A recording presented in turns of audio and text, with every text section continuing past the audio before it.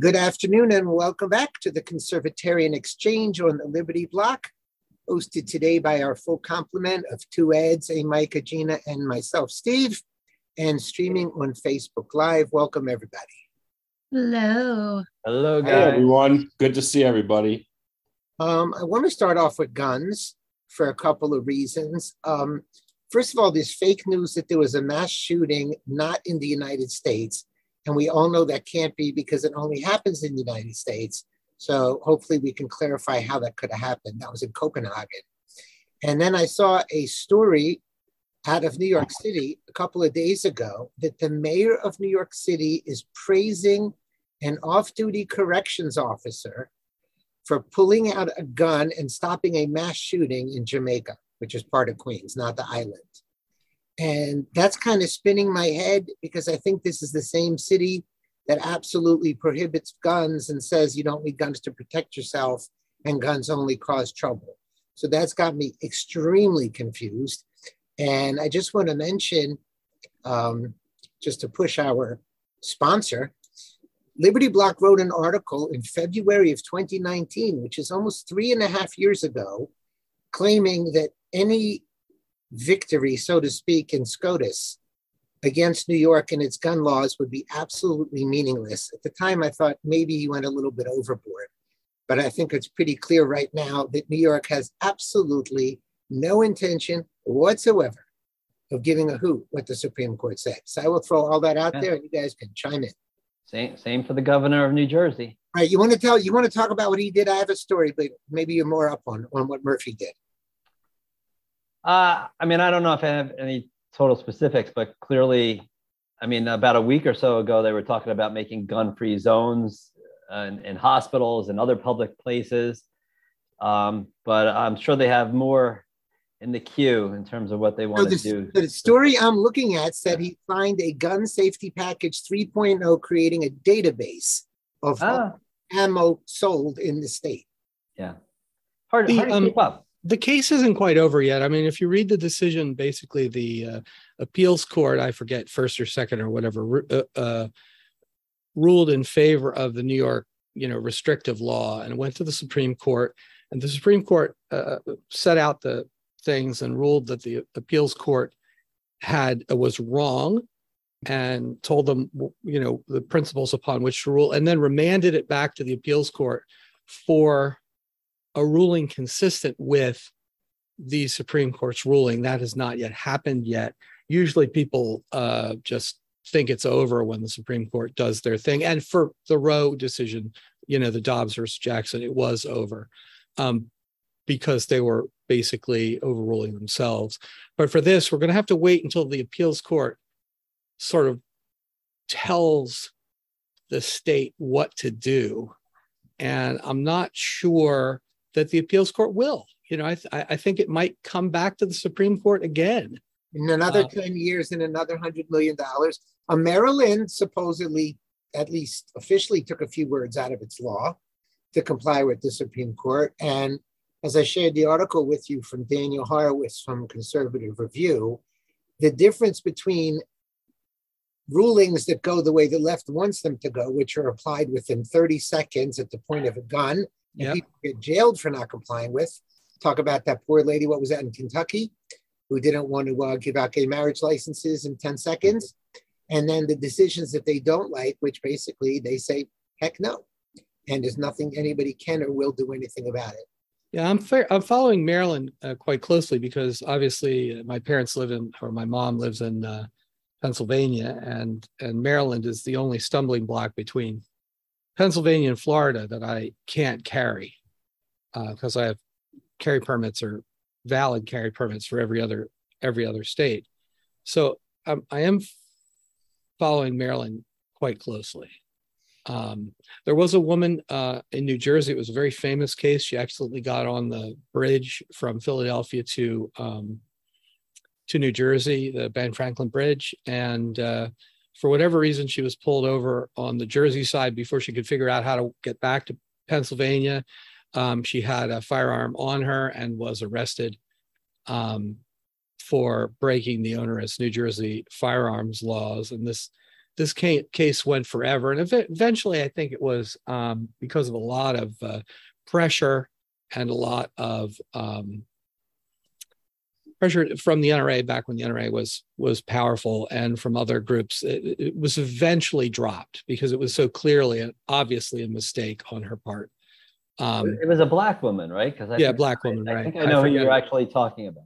Yeah, I forget her name, unfortunately, but that's how it is. I mean, you go into these states and they, for whatever reason, will nail you. I mean, there's people who flying through like Newark or JFK, whose connecting flight was canceled or whatever, and so they got their luggage. Inside their luggage was a firearm. Of course, they had to declare it before they got on the plane, and it was supposed to be checked all the way through the destination. But because of the flight cancellation, it was delivered via baggage claim, and then they were immediately arrested for possessing a firearm in New York. Now, that, of course, is exactly contrary to federal law on the subject, which allows people to, travel with firearms, but it doesn't matter to the people in New York, and it doesn't matter to the people in New Jersey. So I don't ever believe we are going to ever win this in those states. But I think Maryland might be something. So I believe the person, I just threw it in the chat, was Shanine Allen, and it rang a bell because I believe I am Facebook friends with her. But oh, good. Well, she is a very brave woman, and she's the Rosa Parks of the firearms generation, and I really do appreciate everything she went through. Well, listen, I mean, at least the liberals can point to some successes with their gun control efforts. I mean, obviously we have Chicago, where now there's never any shootings. And just like last week in Newark, when 9 people were shot in a drive-by, luckily, it would have only been worse if New Jersey didn't have the strict gun. Well, the weird thing about this guy who just shot up this 4th of July celebration in Illinois, which was just awful, is he got all his guns legally. He was known by the police as someone who was mentally ill, crazy, had violent social media posts. And his father signed off on his Illinois firearms ownership identification card, saying that the father, would be responsible for any and all liability that came from this insane son. And everyone knew he was insane. His parents knew he was insane. The school knew he was insane. Everybody knew he was insane. The father signed off on this FOID application saying he was going to be responsible. So let's see what happens. Let's see what they do to the father who signed off on this. Are they going to arrest him? I assume means monetarily. No, if he's liable, man. He gets murder one. You can sign that away? I assume so. I mean, the kid will get murder one as well, but the father will. I mean, that's the thing. Are you with us? I am with you guys. Is it possible to assume responsibility for someone else's criminal act in which you did not participate? Wouldn't it be the same as they're charging the parents in Michigan? Well, sure. No, we're talking about because he signed the paper saying, I will be responsible. Well, I don't know about signing a paper that you're responsible, but I mean, conspiracy works that way. I mean, if you sit down in a group and you agree, I'm going to be the getaway driver, and, you guys go in and rob the bank and you go and kill someone. I may not have had a gun. I may not have ever known there was a gun, but I'm still responsible for the fact that you killed somebody. Right. No, I'm not talking about the conspiracy aspect, which is a different issue, but is there such a thing as I could sign a paper saying I'll be responsible, and then criminal laws could be attached to me in some way? Because that sounds kind of weird. It sounds kind of weird to me. The only analog I can think of is when immigrants come into the country and they're required to have a sponsor who takes responsibility for them.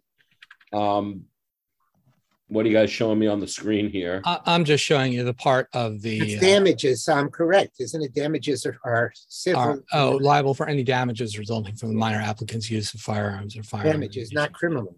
Not criminal, yeah. So, but I think the father's in serious trouble, to be honest. It will all depend on which side of the fence he's on. etc. And yet all these gun control laws that they have that are supposed to like, oh, we'll have all these things to prevent these shootings, and none of them ever work. None of them ever work. Well, if there was ever a red flag, this one was it. Yeah.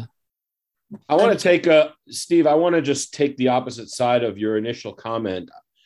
Unlike, I guess all four of you guys, I don't object to what the left is doing to resist the Supreme Court rulings. I think it should be taken as a roadmap for our side. The courts don't have, what was it in the Federalist Papers? Force nor will. Andrew Jackson said, the courts have made their ruling. Now let them enforce it. I think that our side would do well to learn from what they're doing instead of just whining and bitching and moaning. I mean, yeah, but Ed Powell, you and I talked earlier this week about, the Arizona immigration decision. It would have been nice if the Arizona governor had said, okay, well, your opinion is very nice. Too bad. And we're going to continue enforcing our law, and we're going to continue making sure that the people of Arizona are safe. And if the federal government wants to arrest the entire Arizona police force and government, let them go and try and do that. But we're going to protect our people, and that's it. And that's really all Kathy Hochul and Phil Murphy and all these other Democrats are doing. Now, I don't agree with them. I don't agree with their understanding of what the Constitution, I shouldn't say the Constitution. I don't agree with their decision as to what wise law is. I think concealed carry is good law and smart law. But I don't agree with, I agree with federalism. And even when I think states are doing the wrong thing, even when I think they're doing stupid things, I think that we should let New York have gun control if that's what they want.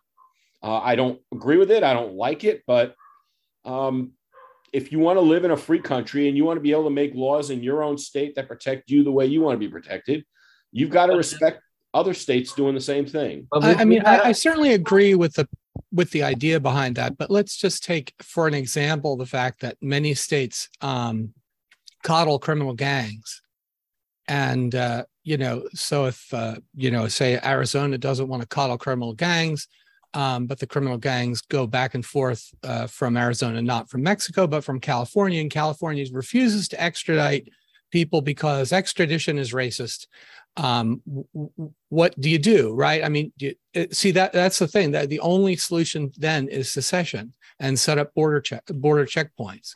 I mean, that's the only, so federalism is okay if we agree on those things that are under the control of the federal government and those things that are not under the control of the federal government, whether it's the original Constitution or whether it's the Constitution in the minds of the justices now. When you fundamentally don't agree, it'll just spiral out of control. And that's what we're seeing, what's happening. I mean, I understand where you're going, but I just disagree. These leftist states, these blue states that would, bitch and moan and try and protect and coddle their criminals, they're the same ones that set up border checkpoints during COVID to see who was coming in and who wasn't. And they got away with it. All we did was whine and bitch and moan. And, instead of bitching and moaning, we would do better to just take action. There's an old saying that it's better to ask for forgiveness than permission. And, I don't see why our side doesn't understand that. But Ed, I think a lot of people would agree with you if it were going in both directions equally. It's because it quite obviously doesn't, that it's so infuriating. Well, yeah, I mean, if we had a gentleman's agreement with the other side that they would stop doing it, okay, I'm not saying I wouldn't like that gentleman's agreement, but we don't have it. And instead of bitching and moaning that we don't have it, you got to fight. You got to do what you got to do. Which we're never going to do. But what are the rules of the game? Are the rules of the game that SCOTUS's laws are inviolate, straight from God at Sinai, like they say when they get a decision like Obergefell? Or is the Supreme Court to be ignored and even threatened, like when they don't get their decision? What are the rules of the game? And how do you play a game when there are no rules? And see, that's an issue. Obergefell is an interesting issue because obviously it has no basis in the Constitution or law or anything. It was just made up on the spot. But, there is this part of the Constitution where the states are required to take to respect the full faith and credit. Yeah, full faith and credit other acts of other states. So, that's why I can drive in Maryland when I only have a Virginia driver's license, because they respect my driver's license. So what happens when you have a state, like New York that permits gay marriage, and a state like, I don't know, Pennsylvania that doesn't permit gay marriage? The same thing that happens when the state of New York bans guns and the state of Virginia doesn't. And by the way, the same thing that happens when you have age of consent laws that are different in states, and they're still not going to punish you if you came from a state with a different age of consent. That's just the way it is. Okay, I hear you. I do think there are problems, though, with some of these. In the old days, in the 1770s, 1780s, the standard person really never left the state they were born in, or maybe they moved one state forward. Now, everybody moves around all the time, and I wonder, like I've lived in Pennsylvania, New Jersey, California, Virginia. I've worked in Florida. There's so much mobility now that if we don't have some sort of national standards for certain things, I just don't see how, again, I just don't see how the country won't just fall apart. And maybe that's the right thing, right? Dissolution. But the country has fallen apart. Yeah, the country has fallen apart. I mean, California, you see, Ed, I agree with you, Ed Maslish, that California should be able to have its gun laws, and New York should have its gun laws, et cetera, et cetera, et cetera. Second Amendment aside and incorporation aside. But it can't go one way. It's ridiculous. But we're the ones who are letting it go one way. Yes, but that is the reality. It's not we, it's our representatives that we keep voting for, Mitt Romney's and John McCain's and Cornine's and everybody else. But that is the reality. So, but that means the problem isn't the Kathy Hochul's and the Gavin Newsoms and the Phil Murphys. The problem is the Republican leadership. It's on the Republican side, not the Democrat side. The Democrats are doing exactly what the framers envisioned. That the states, I'm not so sure that the states would jealously guard their power, right? I mean, that's what the whole separation of power theory was. I'm sure that if DeSantis said about the gay marriage decision, absolutely not, that they would not arrest him. Well, you know what? If they want to make war, if they want to create a civil war, then we fight a civil war. I mean, when you look at what they did to the lady in Kentucky, in the end, I mean, they just went after her with everything they got. And by the way, tell it to the J6ers, when they want to go after people, they go after people. And they're going to, because the media is going to be totally happy with it. Let's start with Kentucky. Kentucky has been a Republican state. The only reason they were able to go after that woman was because the Republicans in the state caved. So what do you think is going to happen if they arrest DeSantis? What do you think who's calling out the National Guard? I haven't played that out, but it's not about the National Guard. It's about whether the whole country just goes into revolt over that. Well, you get a writ of mandamus from some court against a public official on pain of contempt of court for not obeying a judicial ruling. So you'd get some sort of federal judge in Florida. You're going to get that in the blink of an eye, just like you're getting all of Trump's cronies arrested. And you got no, those aren't government officials, though. That's just plain old totalitarianism. That's not that. I mean, you can arrest anybody who's not a government official for any reason. Where does it say you can't arrest a government official? Well, the government official, notice how few of them have been arrested, right? I mean, that's the thing. Is generally speaking, you need an order from a court to arrest a government official. You need an order from a court to arrest anybody, don't you? Whether you have an order from the court or not, how are you going to arrest Ron DeSantis? I mean, he's protected by the state police. It's not like he's got, one bodyguard. I mean, are they going to just send in a whole SWAT team and shoot a whole bunch of policemen dead? Whether by law or custom in this country, my understanding is the feds always have jurisdictions over the states, and they will push it that way. And yes, the state police will melt. And because the media, again, will push it that way. It's just the way it goes. But I think part of the reason the way it goes that way is because nobody on our side is willing to stand up and fight.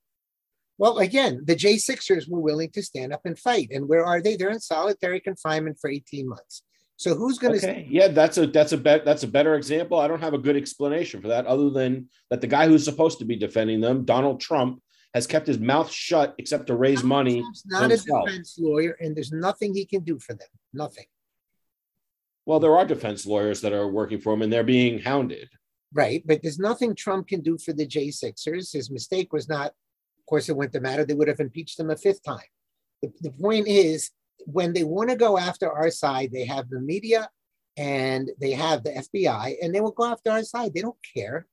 And I just don't see anybody fighting the feds. How many tens of millions of dollars has Trump raised? And how much of it has gone to defending those people, advertising what's going on, informing the American people? And how much, on the other hand, has gone directly into Trump's coffers and his next presidential campaign or whatever else he wants to spend on himself? He is not using his money to protect his people that stood up for him.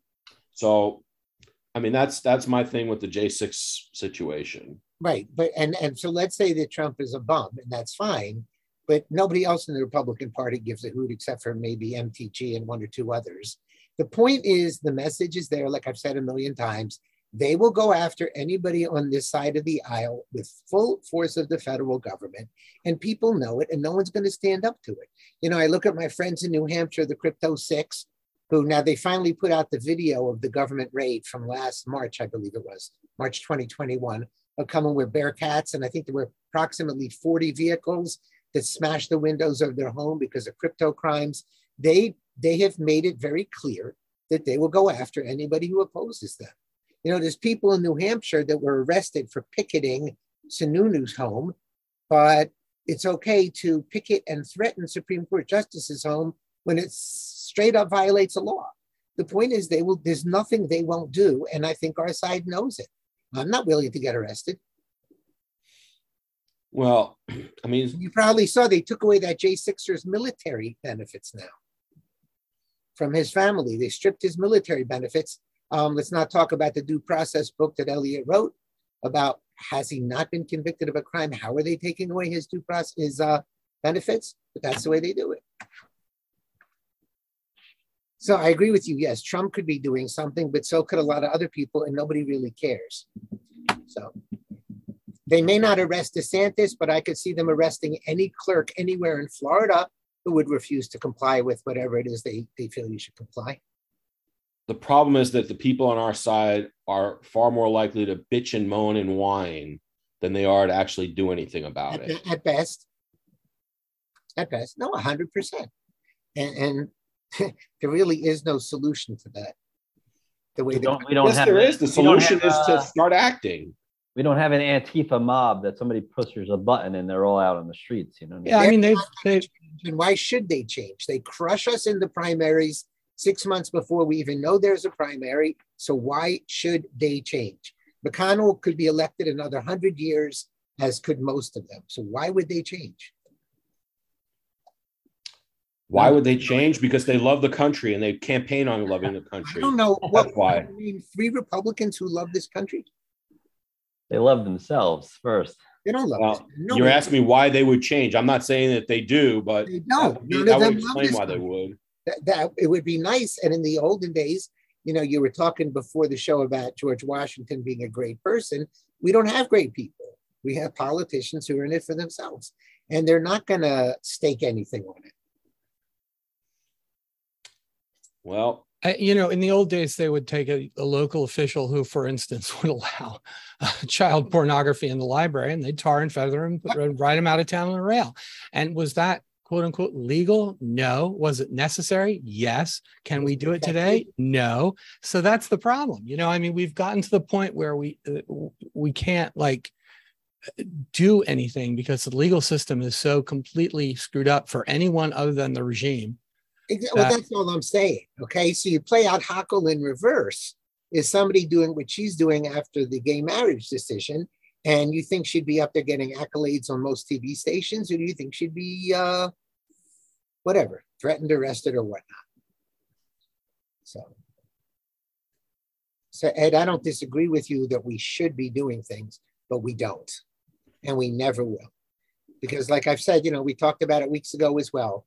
The percentage of people who vote in a Republican primary, what did you guys say it is? 10%? Like 10 to 15. Yep, there you go. And that's already the people who made it to the primaries. Most people are crushed way before that by the establishment. Yeah, well, my dad voted Democrat for the first time in 2020, him having died in 2017. Yeah. And, it's really sad. And multiple times. My dad has to be dead a lot longer than that before he'll acquiesce. He's dead 8 years and I can't see it yet.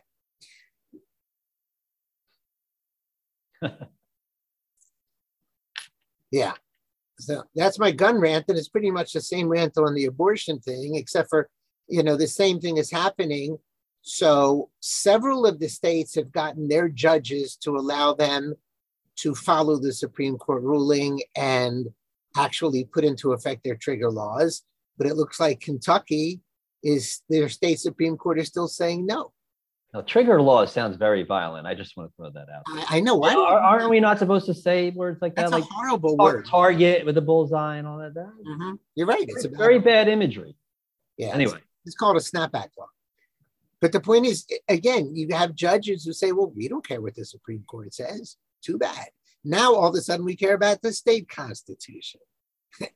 And again, listen. The only thing they don't care that they're hypocrites. In the Heller decision, written by Scalia, again, I kind of like Scalia, not a perfect person, but the only words anybody's ever heard of the Heller decision is the dicta about, and it's pure dicta about sensitive places like courtrooms. That's the only thing everybody you ever hear from that decision. None of the whole individual rights, historical, constitutional, Constitution protects pre-existing rights going back to the English common law, et cetera. None of that is quoted, but of course you can ban guns. It might even have been a footnote, but no, it was in the text. It was like insensitive play. That's the only one. That's the only thing people pay attention to. And it was completely unnecessary by Scalia to write that, just like it was completely unnecessary for the court in the New York Rifle and Pistol case, which I guess was Thomas, to echo that. It's completely unnecessary, and they should have said, I love Thomas too. He's Thomas' greatest living American, whatever. He should have said no law. Where did he find in the Constitution the wording sensitive places? Exactly. Congress shall make no law, period. Done. We're finished. In fact, we should repeal every amendment to the Constitution except those first 4 words of the First Amendment. 5 words. Well, actually, they don't make a lot of laws anymore. No. As we know from last week's show, et cetera, et cetera. But I love what New York is doing. Every single place is a sensitive place. Yeah. They put up a sign saying it's not. Or they charge money like, oh, yeah, we can definitely give you a carry permit. That'll be $147,000. Yeah. They don't. And again, when people tried to do this with abortion, the judges struck that down. The speed of light is not as fast as the judges. You got the Casey standard of undue burden. Yeah. So I don't see any. I just don't see the courts enforcing New York Rifle and Pistol, like they did the Roe v. Wade case in the Casey versus Pennsylvania. In fact, Thomas pointed out for many years that we had like 4 judicial standards. There's strict scrutiny and intermediate scrutiny and rational basis, but abortion is permitted everywhere. That was the highest level of scrutiny. And he was like, this doesn't make any sense. And currently, carry outside the home is, you guys said that was what the Constitution means. Of course, that's what the words say. And we were having this argument the other day that the libs are terrified, absolutely terrified, that the courts will interpret the word legislature, which is in the Constitution, as meaning, and I'm not making this up, legislature. That and the worst thing would be if they interpret like Section 1 Article 1, Section 1, all legislative power, is in the Congress. I'm paraphrasing, as meaning all legislative power is in the Congress. I mean, they're absolutely terrified that the Constitution will be read like as it is written. The legislature thing is about voting rights. Or not voting rights, about how voting at all. Who determines like who votes for president and who votes, and how the districts are organized. It's easy. It's the DOJ. Yeah, They the determine DOJ. it. Come on. That's right. Merrick Garland and Eric Holder and the other woman who. Well, actually, the case involves whether state courts can override the legislature. And they can't, obviously. And if there's a law passed by the legislature, signed by the governor saying that the state's courts can, that law is unconstitutional. So they can't. And it'll be interesting to see what happens next term. I don't see why we should have to wait on this for so long. That's another thing. Why are the courts so slow? I think they're designed to be slow. Because they don't care. It's all the money the government wastes. It's not because they don't care. It's because they're supposed to give thoughtful, reasoned opinions. And the litigants are supposed to give. Just finished saying, when they needed an injunction to get rid of an undue burden on abortion, they responded at 12:30 in the morning in 35 seconds. You know what? As someone who's written temporary restraining order requests and requests for emergency order injunctions, you have to put together a 30 or 40 page brief explaining why they should give it, why the law requires it, why you have likelihood of success on the merits, what your irreparable harm and injury is. I mean, you've got to explain yourself. Show me, first of all, the gun ruling was what, last week or 2 weeks ago? The abortion ruling was last week or 2 weeks ago. And in how many states has it been held up already? So you can tell me 30, 40 pages, but these people were prepared for it. They knew they were preparing the legal but judges rule in 5 minutes.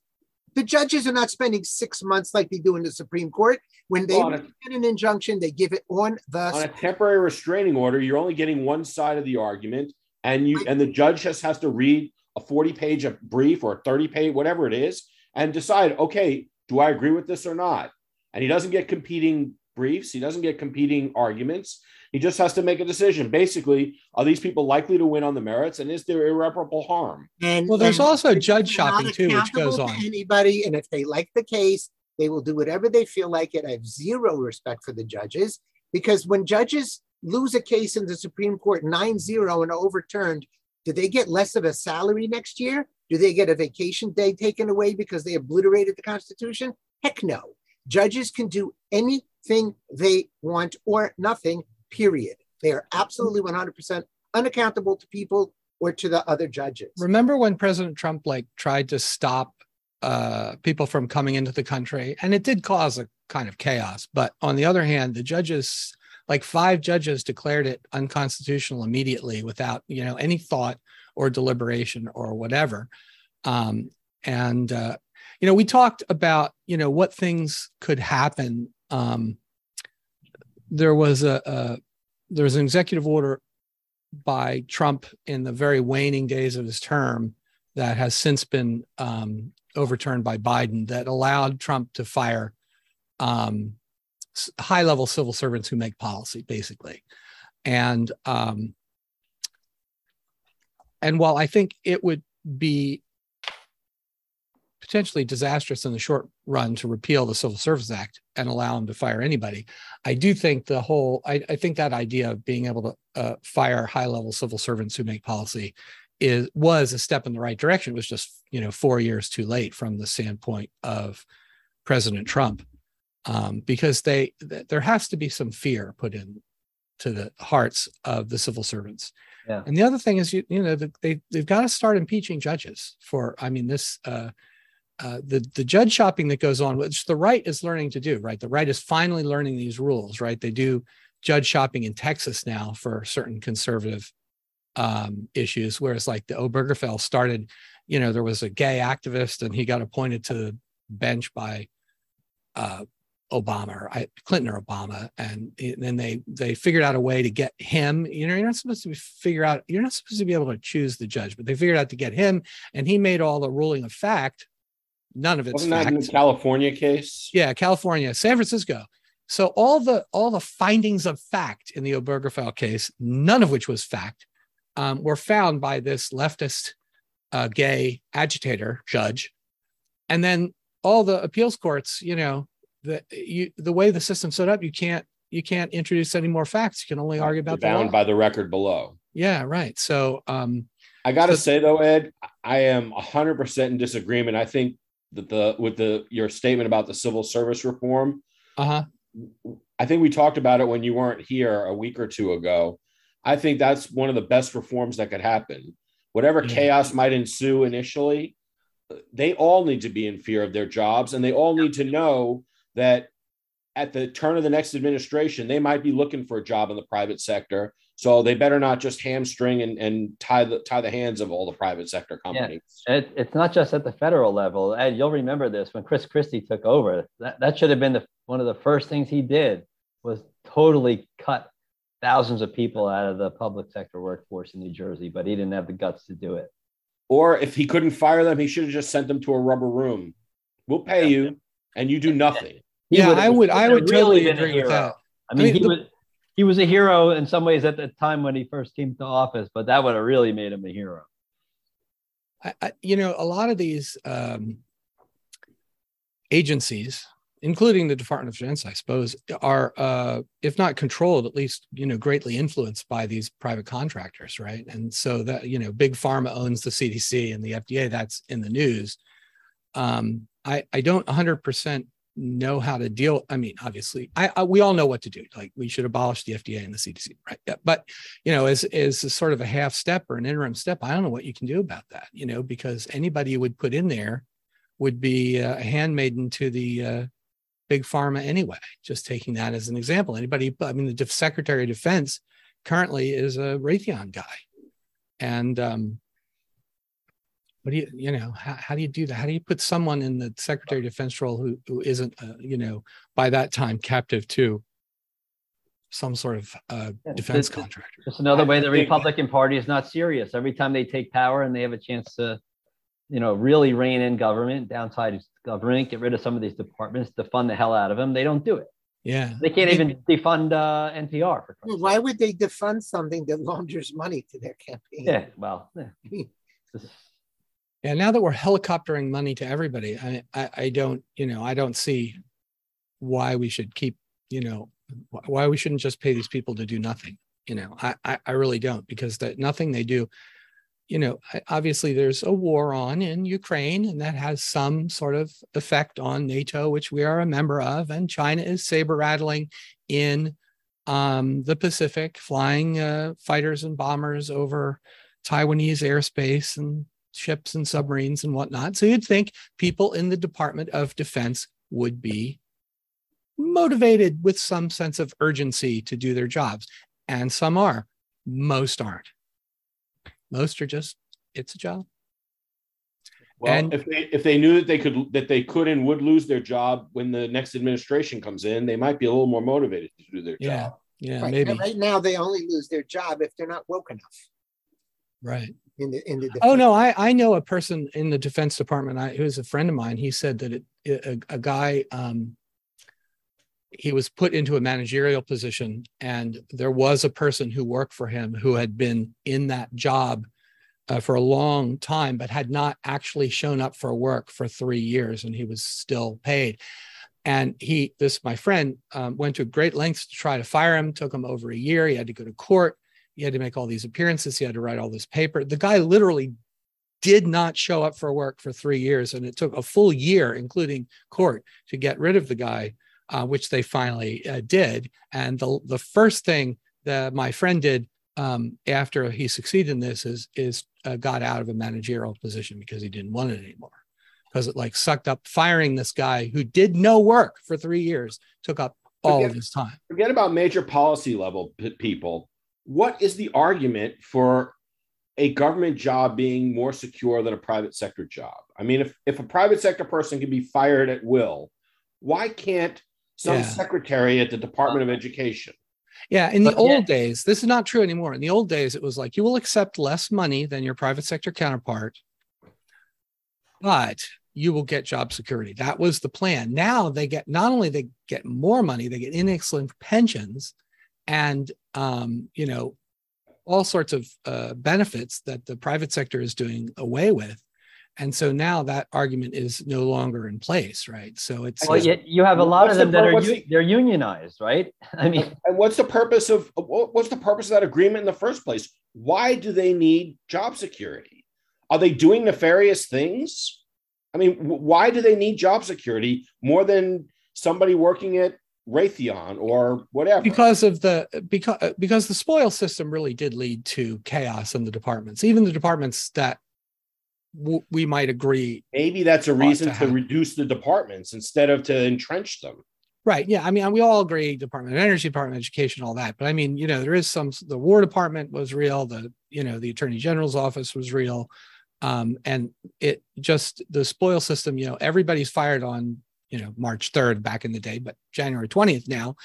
And like, I swear to God, even the fact, like the Defense Department, which I have some, experience with, all the political appointees resign on January 20th. And it may be a year, it may be 2 years before the chain of command of our organization all the way up to SecDef gets appointed and approved by the Senate and in place. And then it takes another year to get their policies in place if they want to change it. So now we're 3 years into a 4-year thing, and we don't even, and we're just starting to implement the policies of the new chain of command. And it's just insanity. I mean, it's insanity. Nobody can do business like that. And certainly the Defense Department, is failing up and down because of these, this personnel craziness. And these are just the political appointees. All the rest of the people are, stay. Imagine if everybody went, that would be just the end of the world. Ed, you're talking about changing the civil service laws, right? But what about all these unions? I mean, there shouldn't be any public sector unions. I mean, period. The whole purpose of a union was to negotiate with your employer for fair wages and employment situation. And to be more specific, it was to fight against the rapacious capitalists who would hold your wages down. Right. If you're dealing with government employees, there is absolutely no reason for a union. And who are they negotiating? Said the same thing. Who are they negotiating against? A taxpayer? Doesn't make any sense. Well, it makes perfect sense. It's another money laundering scheme for the Democrat Party. That, but I'm saying the whole idea of it doesn't make any sense, obviously. And then especially at the state level, you're dealing with the teachers union, there's other worker unions, and they're all getting their fat pensions. They line the pockets of the politicians, and they end up voting to give them more benefits. I mean, the hasn't hit the fan just yet on a lot of these pension issues across these states either. It's just well, we are going to some sort of currency crisis, right? Because if the government were to stop printing money today, if the Fed were to stop printing money today, which means the government stopped borrowing additional money today, which means the budget be cut by over $1 trillion today, maybe we could get out of this without some sort of runaway currency crisis, currency crisis. But if they have to inflate the currency by $1 trillion or more a year just to maintain our current, spending levels, which, and then I don't know what's going on. I think we're in a heap big trouble. Add a major war to that, and you've got potential for regime change here, and that could be the regime change for better or for worse. But I wouldn't bet on better. Folks, I just want to mention a story related to abortion in Google. I don't know if you had a chance to see it. That Google's going to automatically delete location data on people who have abortions. Why are they tracking my location in the first place? Well, just like you track every phone that Google runs. Permission when you buy your phone or when you brush your teeth in the morning. But it's just hysterical how, again, they can react to protect the things that they want to protect. And all of a sudden, there's this great technological solution to protect the side they want to protect.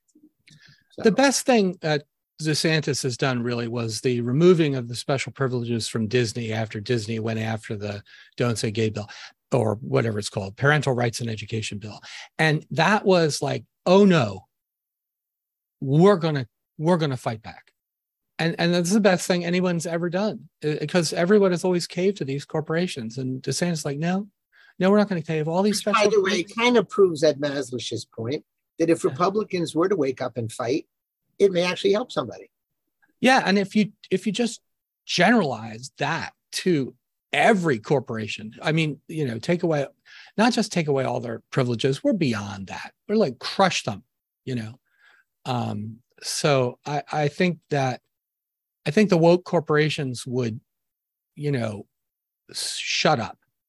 And, the banking sector is the fountainhead of all of this, because they don't allow corporations to, use MasterCard or Visa or payment processing unless they obey the, ESG BS and all of the environmental BS and woke BS, and just go after them. Just go right after them. And I don't care what law you use the freaking antitrust laws for all I care. Just tell them, tell MasterCard in particular, but Visa too. And so we are going to destroy you, and I don't care what it does. And see how fast they turn around and de-wokeify everything. That's all you need to do. They are pussies. And if you attack them and you mean it, then they will fold. Okay, so I'm going to use your emphatic statement to segue to Holland. Who wants to introduce that story about the crap hitting the fan and everywhere else in Holland? Well, that was brilliant. What? This doesn't happen in the United States. In the United States, you just tell everybody what we're talking about. In Holland, farmers sprayed manure all over government buildings using their farm equipment and blocked roads. You didn't answer my question that I asked you. Isn't that the same as coals to Newcastle? I'm sorry, I couldn't hear you. I said, why is that different than sending coals to Newcastle, sending manure to government buildings? Yes, exactly. Sending coals to Newcastle. It's weird because people complain about the prices in the United States, but there is at a very fundamental level,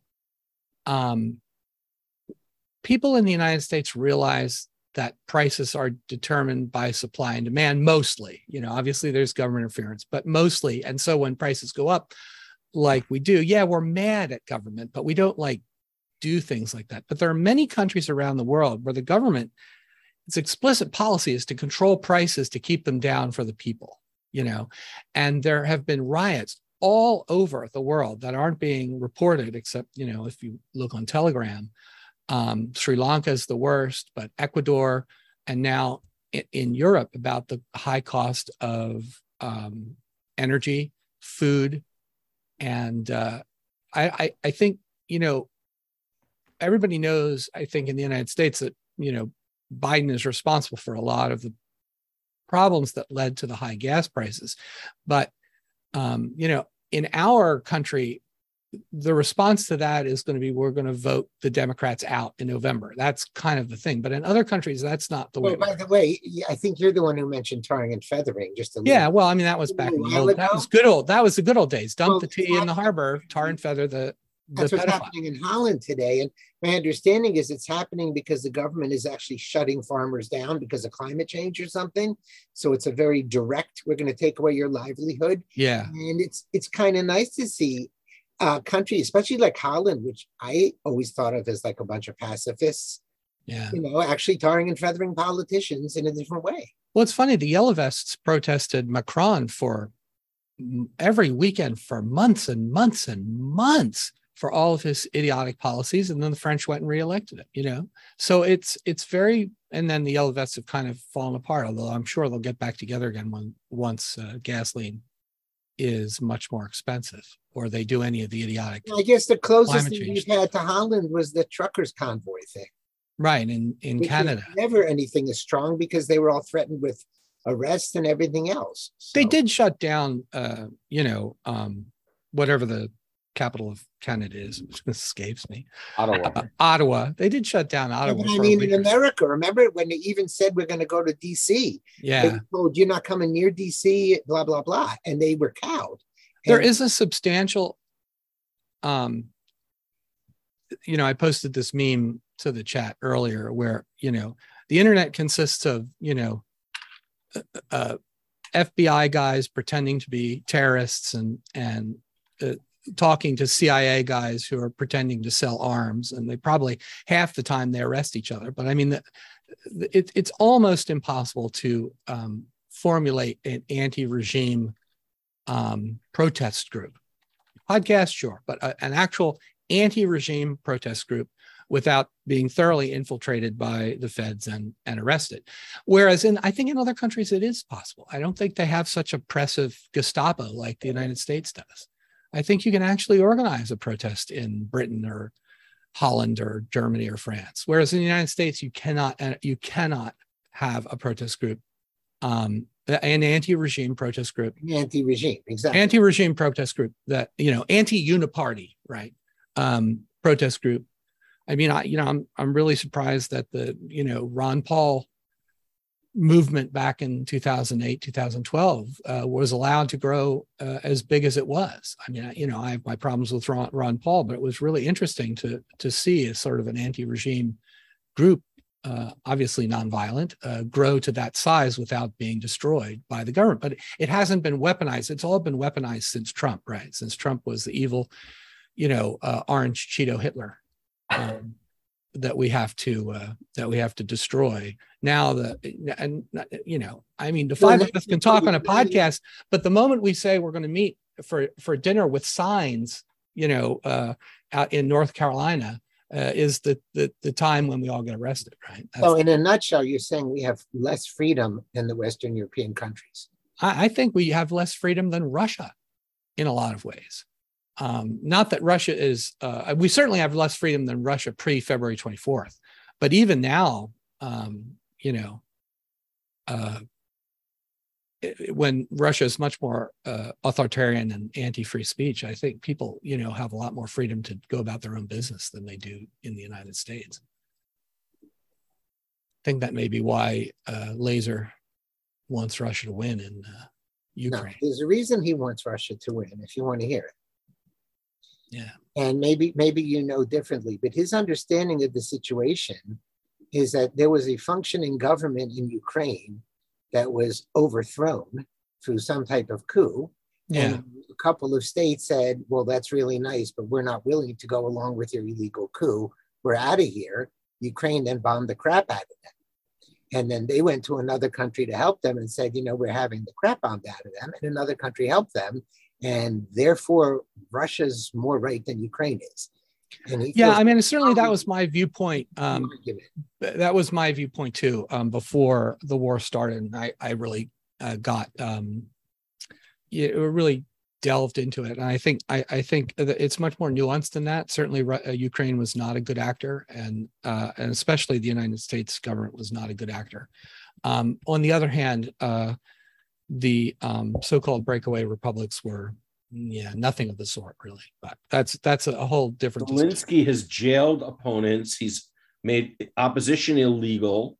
Yeah. So is Putin. So neither of them are good, right? So why are we defending them?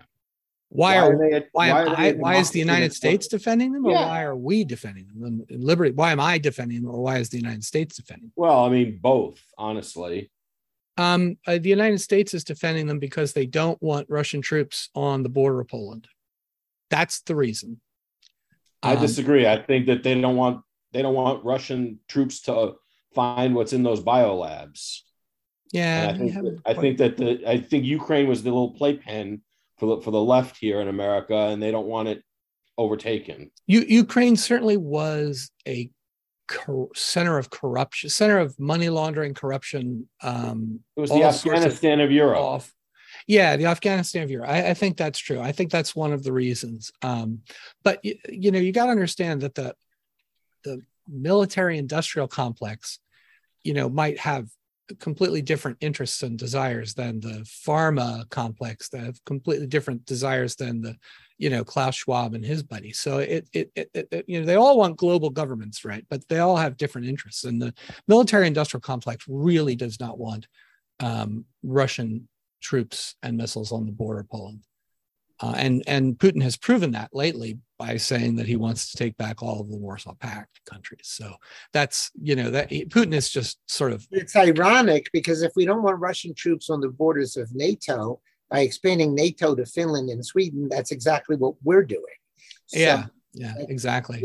That's true. I mean, and Moldova's probably going to join NATO too, by the way. Okay, so we're moving our borders to Russia while we're fighting them, saying we don't want you on our borders. Well, we kept the border. We kept Sweden. NATO kept Sweden and Finland out of NATO. They told them, don't ask to join. For years, when, let's be honest, they really wanted to join until the Russian invasion of Ukraine. So there was a kind of a quid pro quo there that the Russians violated. But if I don't want you living next to me, it doesn't make a lot of sense for me to buy the house next to yours. Well, it depends. I mean, that's the thing. It's like it doesn't make sense for you'd think it makes plenty of sense to the Germans and the French and the Italians. It makes plenty of sense to buy the house next to the bad guy to prevent more bad guys from buying the house. So I mean, again, this is a very nuanced thing, and I don't want to waste time on it. We should do a whole show on Ukraine since they. In 1941, Russia attacked Germany. I'm confused.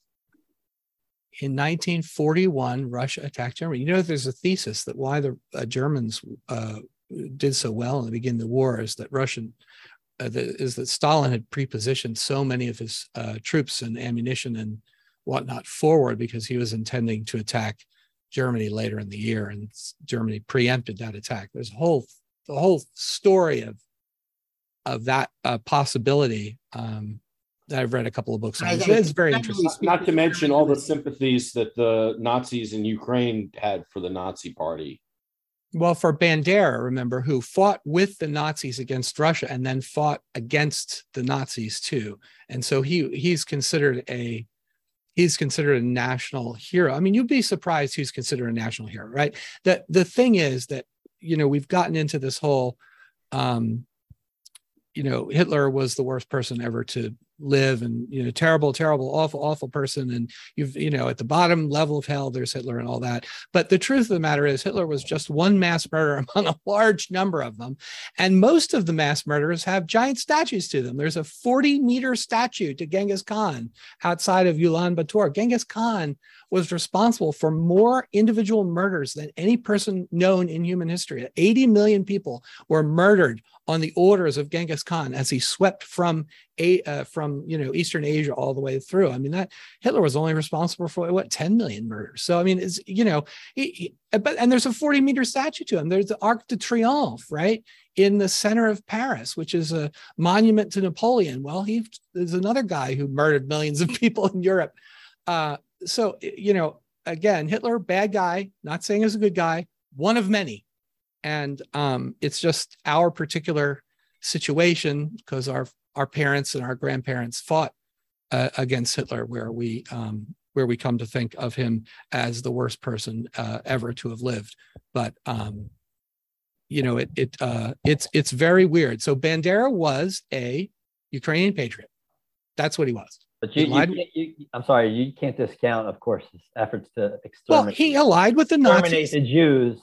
Yeah. He allied with the Nazis to fight the Soviets, and then he fought the Nazis. It's the same with Finland. Finland allied with the Nazis, and we don't make a big deal of the Finns.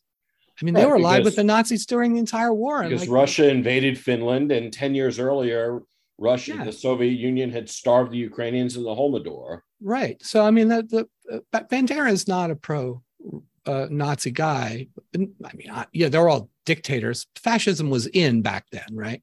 They were all proto-dictators, but I wouldn't call Bandera Hey, what did you say just now? What, that fascism was in proto-dictators? I object to that. Anyway, go on. Oh yeah, right. Sorry.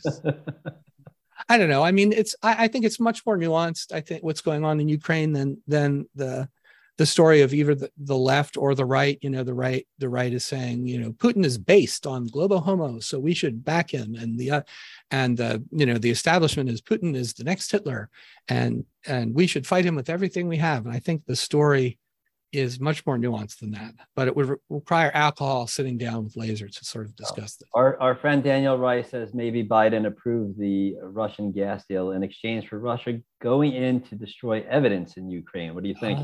Oh, What did he say? You can check the chat. Maybe Biden approved the Russian gas deal in exchange for Russia going in to destroy evidence in Ukraine. Yeah. Well, I mean, there's one way of liberating, the part of Luhansk, which was controlled by the Ukrainians, which was claimed by Russia, and that proves how much you want to liberate it, and that is to destroy every single building and every single road and every single railroad and make every single person leave it, which is what Putin's strategy has been. So, I mean, if that's liberation, then even the United States, at worst, has never liberated anybody like Putin has liberated the unoccupied parts or the occupied parts of Luhansk, because he's basically flattened the entire part of it into a parking lot, which makes me think maybe liberation is not the goal. Hey, just me. So, yeah, I'm still trying to figure out who's rebuilding this. We are. Well, I think the Europeans have pledged to rebuild Ukrainian cities in partnership with the Ukrainian government, but nobody's going to rebuild America Luhansk. is a world sucker. Do you think America is going to rebuild it? I mean, if Russia owns it, we're not going to be sending. No, they're not. The United States is not going to send money to the Luhansk People's Republic or Luhansk Oblast of the Russian Federation to rebuild all of the three-quarters of Luhansk that the Russians destroyed. If Russia keeps it, I don't understand what they're thinking. Are they just going to leave it devastated? Well, I mean, I think there's a certain truth to the original thing, like the coup in 2014, which was supported by the West, and the Russians having a historical, linguistic, and ethnographic kinship with the people in the East. The fact that the East was highly industrial, and so it had valuable factories and oil and all of which is gone now, right? Because it's all been destroyed.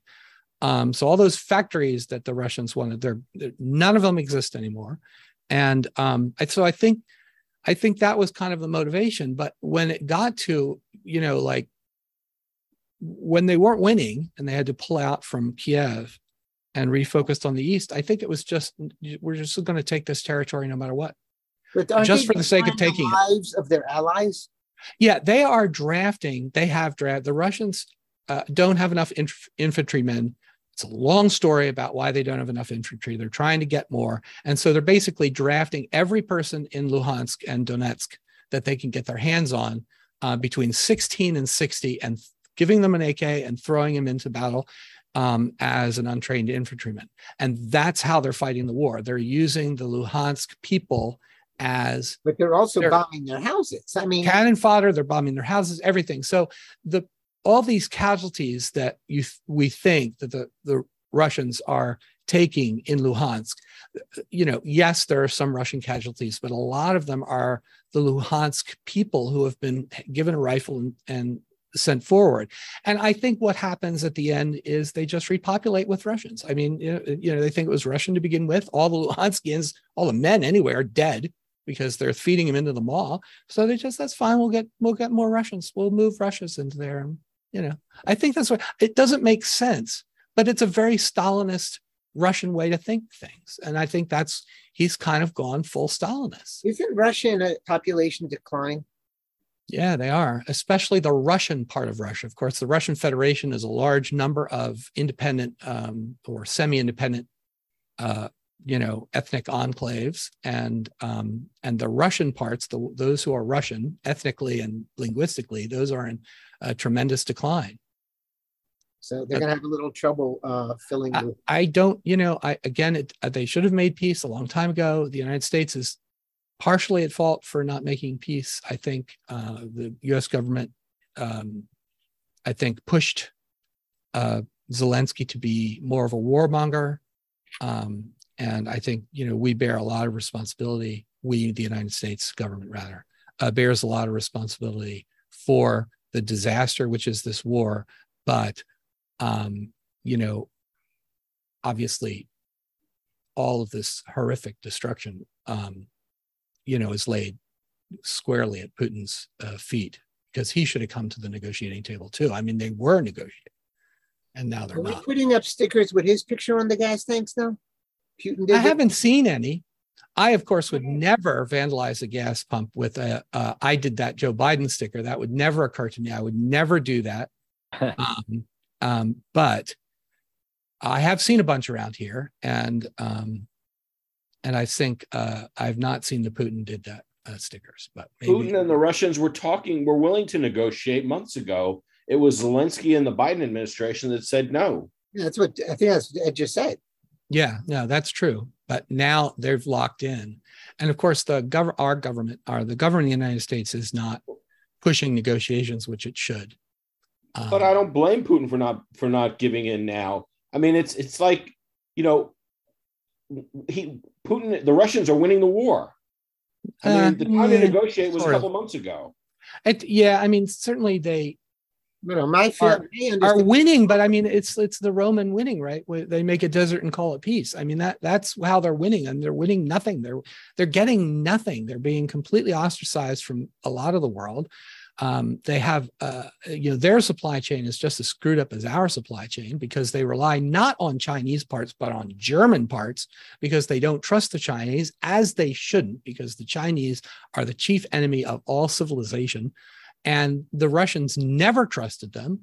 And so all of their machine tools, all their parts, all their military is based entirely on German and Italian and French tools, which they no longer have access to. And it's just a complete fiasco. And I have no idea what Putin is thinking. I mean, I think that he just wants to win because he wins. He wants to win because he wants to win. And there's this theory that he's sick. Now that Laser speaks Russian, maybe we should invite him on our podcast and ask him. I think Russian speaks perfect English. He's spent years in Germany as a KGB agent. I'm sure he speaks perfect English. He'd be happy to come on. But I mean, the question will be, if he comes on, do we make him wear a shirt or not? The problem is Putin's goals, as he set out in the pre-February 24th, are no longer the official position of either Putin or the Russian government. That's the problem. So we can talk about what his goals were originally, and then we can talk about his goals were when they pulled back from Kiev, and we can talk about what his goals are now. And his, what he says is, we want basically NATO out of the former Soviet Union and all Warsaw Pact states, and we want them, under, friendly to Russia, under Russian political control. That's his current goal. Now, he's not going to get that, but he's going away from peace in his statements. He could be like, okay, yeah, we'll take Luhansk and Donetsk, and we'll and Crimea, and we'll evacuate all the other territory, and Ukraine doesn't join NATO, and Ukraine is friendly to Russia with trade-wise, which is kind of something people should consider as a possible peace settlement. But he's gone so far beyond that. Is how do you get back? I want half of Europe again. How do you get back from that? I don't see how you get back from that. So it's a disaster. And I think there is a lot more nuance to it from the standpoint of Putin is a little nuts. I mean, that's the thing about Hitler. He was crazy.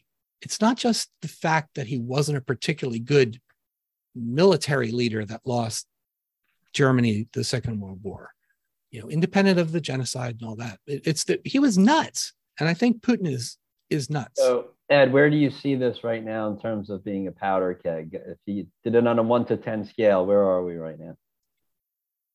So Ukraine is basically out of ammunition for all of its Soviet equipment. And Russia is running out of ammunition for all of its Soviet equipment, because it's using so much artillery that they are basically, Russian troops went into Belarus, and started confiscating all of the Belarusian armory, equipment and putting on trains and taking it back to Russia. The United States and NATO is giving NATO arms and ammunition to Ukraine, but they've got to be trained up to use it. And so one of the problems is they don't have enough. And, obviously they're taking a lot of casualties. But the NATO equipment and ammunition, if it could get to Ukraine in enough quantity, is so much better than the Soviet/Russian equipment, that were it to get to Ukraine in enough quantity, then they could begin a counteroffensive.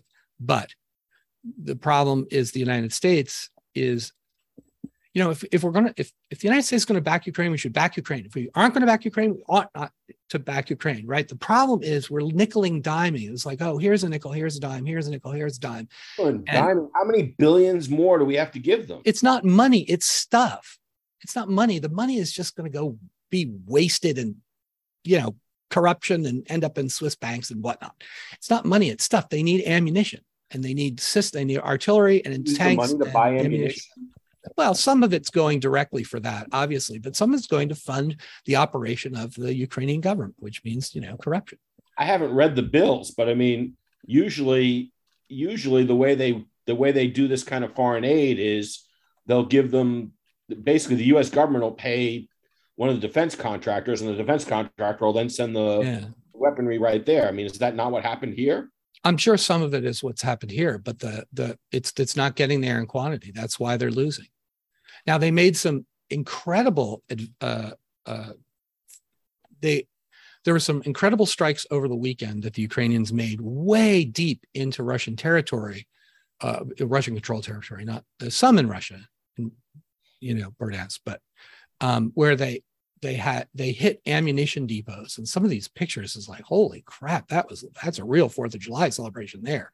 Like giant, they hit this ammunition depot with giant mushroom cloud reminiscent of a nuclear explosion. And the reason they did it is they took these new rocket artillery systems that the United States has given them called HIMARS. They drive almost up to where the Russian troops are. They fire their missiles, which are guided, not unguided.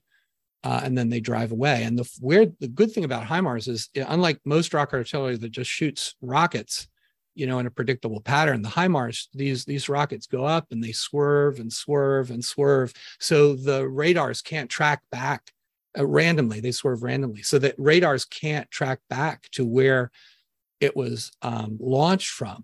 And just a few missiles, because they only have like 9 of these, just wiped out like 5 different huge ammunition storage sites for the Russians. So there's an interesting technical aspect to this war, which is, of course, what I'm interested in from a military perspective, that this American equipment can really be used, especially by the Ukrainians who aren't bound by our idiotic bureaucracy, in new and innovative ways to really stop really hit the Russian logistics, which is where they're weakest. So that's what happened over the weekend. And I'm sorry to, take so much time on this, but it is fascinating, to me anyway, how this war is going. But as far as the United States is concerned, we have way bigger problems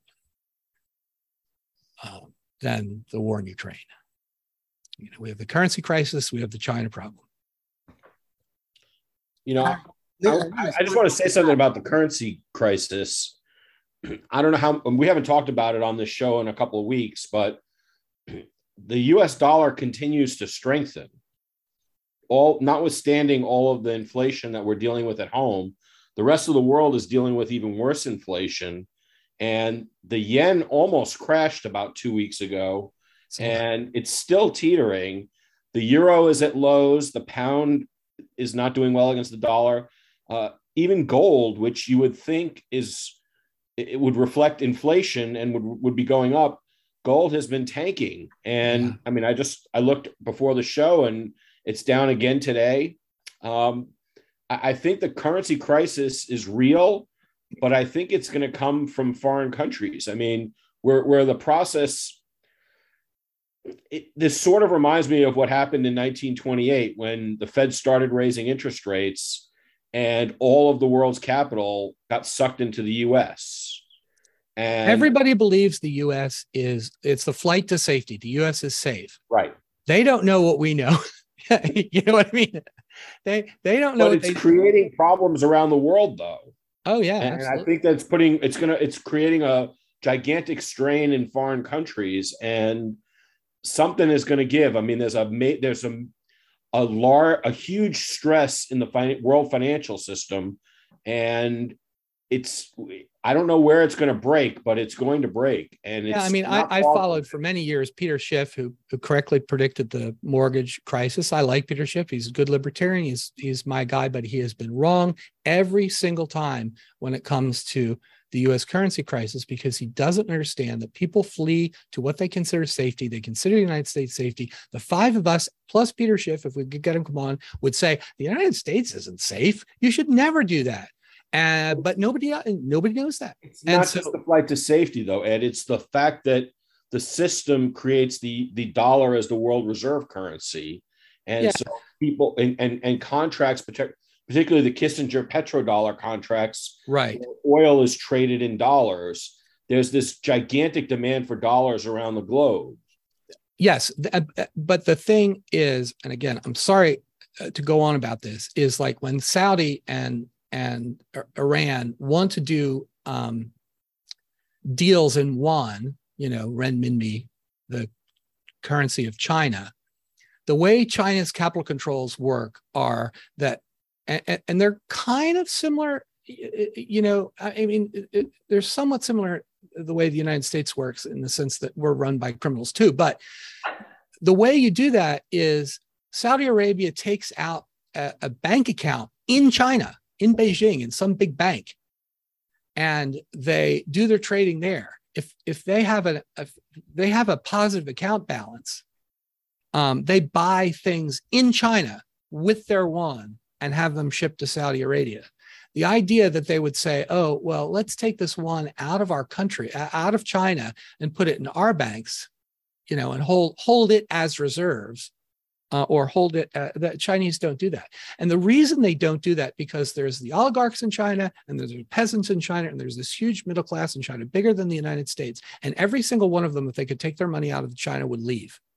And whether they could leave to South America or Canada or the United States, or what, they'd all leave because none of them trust their government. The government doesn't have trust. Now, we don't trust our government because we think they're a bunch of criminals and the FBI is a Gestapo and whatnot. But as a general rule, my life is kind of nice. I mean, I kind of don't want to leave, and I think we can fix things potentially. And you guys have nice lives. And, so we're not China.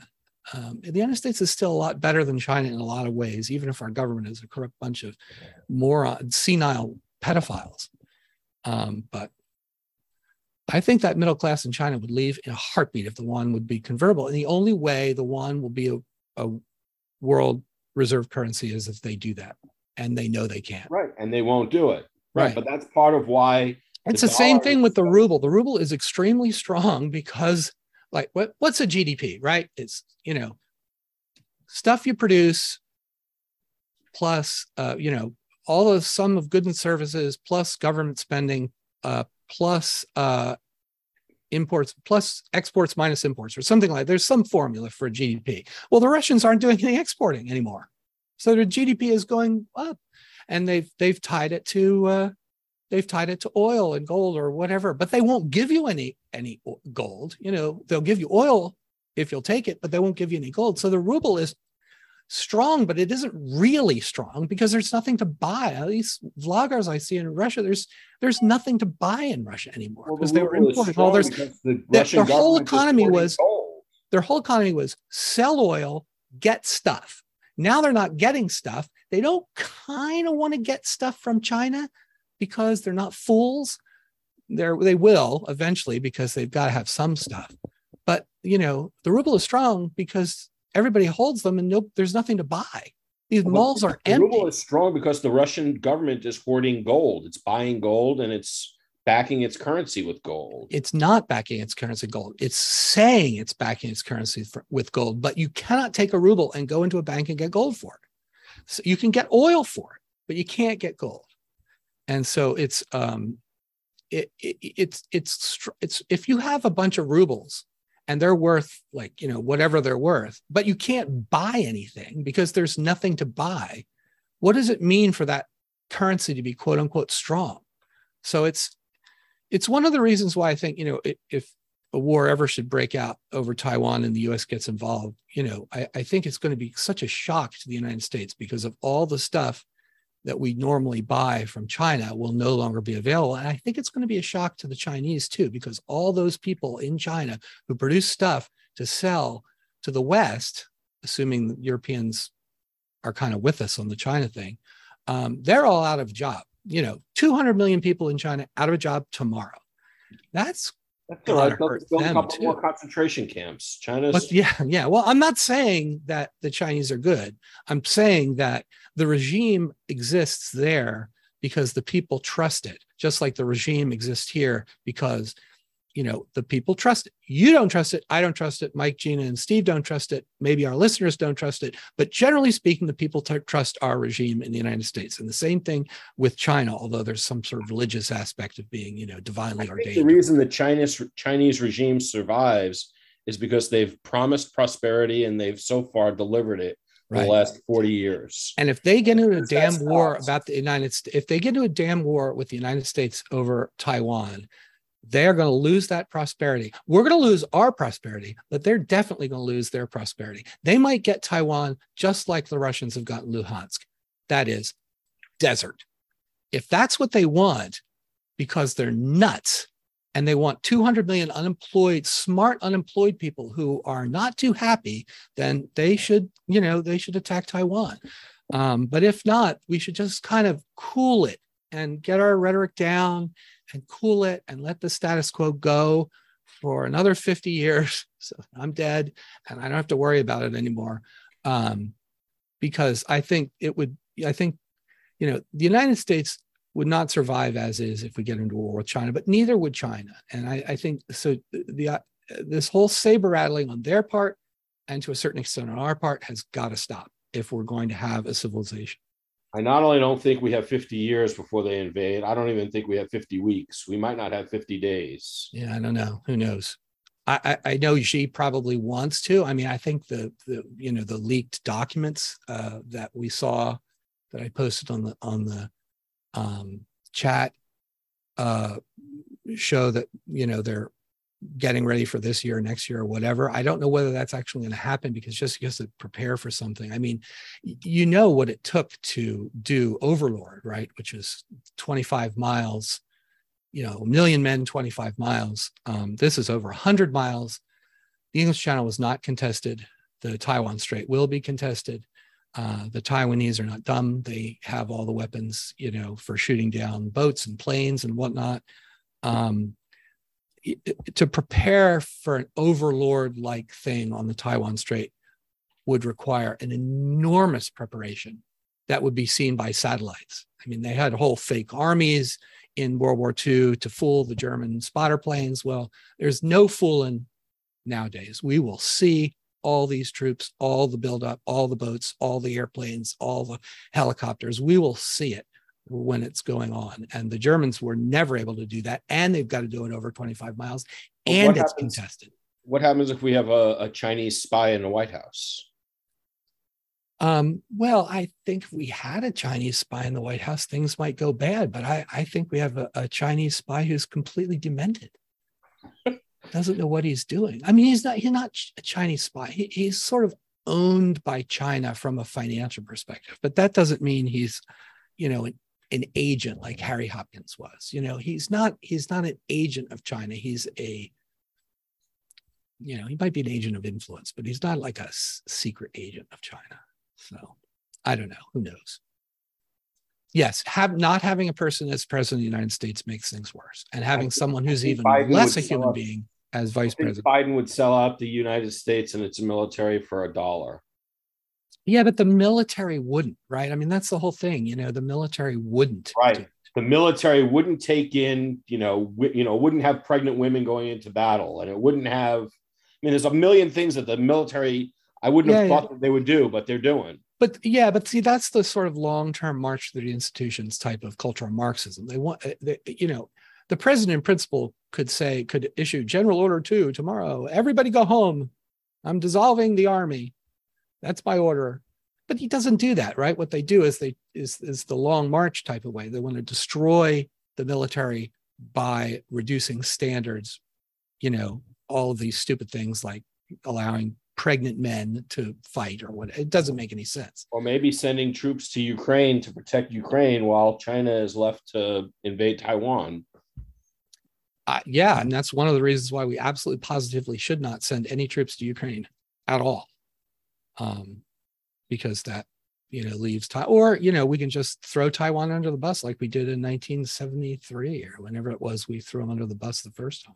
73. I mean, the obvious problem is that they produce almost all of the chips that we consume. And, like I said the other day, we should make our explicit policies. Like, these are Taiwan's strongest economic things. They have these factories, fabs, they fabricate things. They do this, they produce that. These are all of the really valuable things in Taiwan, and we are going to destroy every single one of them down to the ground if China invades. It's the way the Scottish took care of the English when the English invaded. They just burn everything to the ground. Their own stuff, they burned it to the ground, so the English had nothing to conquer. And I think the Chinese are not as stupid as Putin. And if we made that threat and made it realistically, I think that would really help make China realize that if they want, a burned down husk of a ground, of desert made peace, then they can probably have it, but they aren't getting the fabs, they aren't getting the chips, they aren't getting any of that. And that's, that would be my position as if I were the United States, and that should be the Taiwanese position too. I don't know whether they have the fight in them that the Scots did against the English. Sorry for talking. We should go. Folks, let's wrap up. There is one good news. I'll do my good news. To talk about. Alex Berenson, who is a journalist and who's red-pilled on the virus and shots, was banned from Twitter for saying things that the FDA didn't agree with. He took Twitter to court in California and luckily got a decent judge. That judge did not allow Twitter's motion to dismiss, and they went to discovery. His discovery requests were awesome, by the way. So Twitter folded, and he now has his account back where he can spread anti-vax propaganda. That would be at Alex Berenson, S-O-N, on Twitter. You don't want to subscribe to Alex Berenson because you'll get anti-vax propaganda, but he's now back on Twitter because he beat Twitter in a California court. I've never heard anything so good in my entire life. My understanding about that case, though, Ed, is that he promised his supporters that he would never settle. And that without discovery, he said he promised never to settle without discovery. So I don't know what's going on. There's a discovery hearing still the end of this month. So we don't know what's going to go on. He won't say because he's bound by confidentiality. He was taking some hits, obviously from some political enemies about the fact that he did settle because he had been asking for money for people to fight that case. Yep. Not a good look. Put it that way. It's the first chink in the armor of big tech in the legal sense. So good for him anyway. True. We will take those victories. Okay, Mike, anything you didn't get to talk about? No, rock on, man. Go ahead, Ed. Ghislaine Maxwell is going to jail, but we still don't know who the men were that raped all these girls. And you never know why she's going to jail, really. Why was she back in the United States at all to be arrested? There's something about this that makes no sense. Why wouldn't she flee to a foreign country to escape arrest? Yeah, I never understood why she would go to New Hampshire. Yeah, I don't. There's all sorts of things in this that we think we know, that we don't know. Something's going on. I don't know. I don't know. Yeah, and we never will, folks. I know I hear all this talk about, Roe v. Wade and protecting women, but I don't hear a single one of those people demanding prosecutions or the names of the men that did what, that abused all these women, these underage girls. And the fact that they're girls is maybe the reason, because there are more and more and more tweets. There was one tweet thread a friend sent me today trying to normalize adult teenage same-sex activities. So maybe it's the fact that it's heterosexual adult teenage sex that got Maxwell in trouble. If she was peddling boys to these people, we probably would never have heard of that. Certainly if it had been in Congress. Republicans in Congress. The Democrats like girls. The Republicans like boys. Oh, boy. Okay. Anything else, folks? I think we can leave it there. Going once, going twice.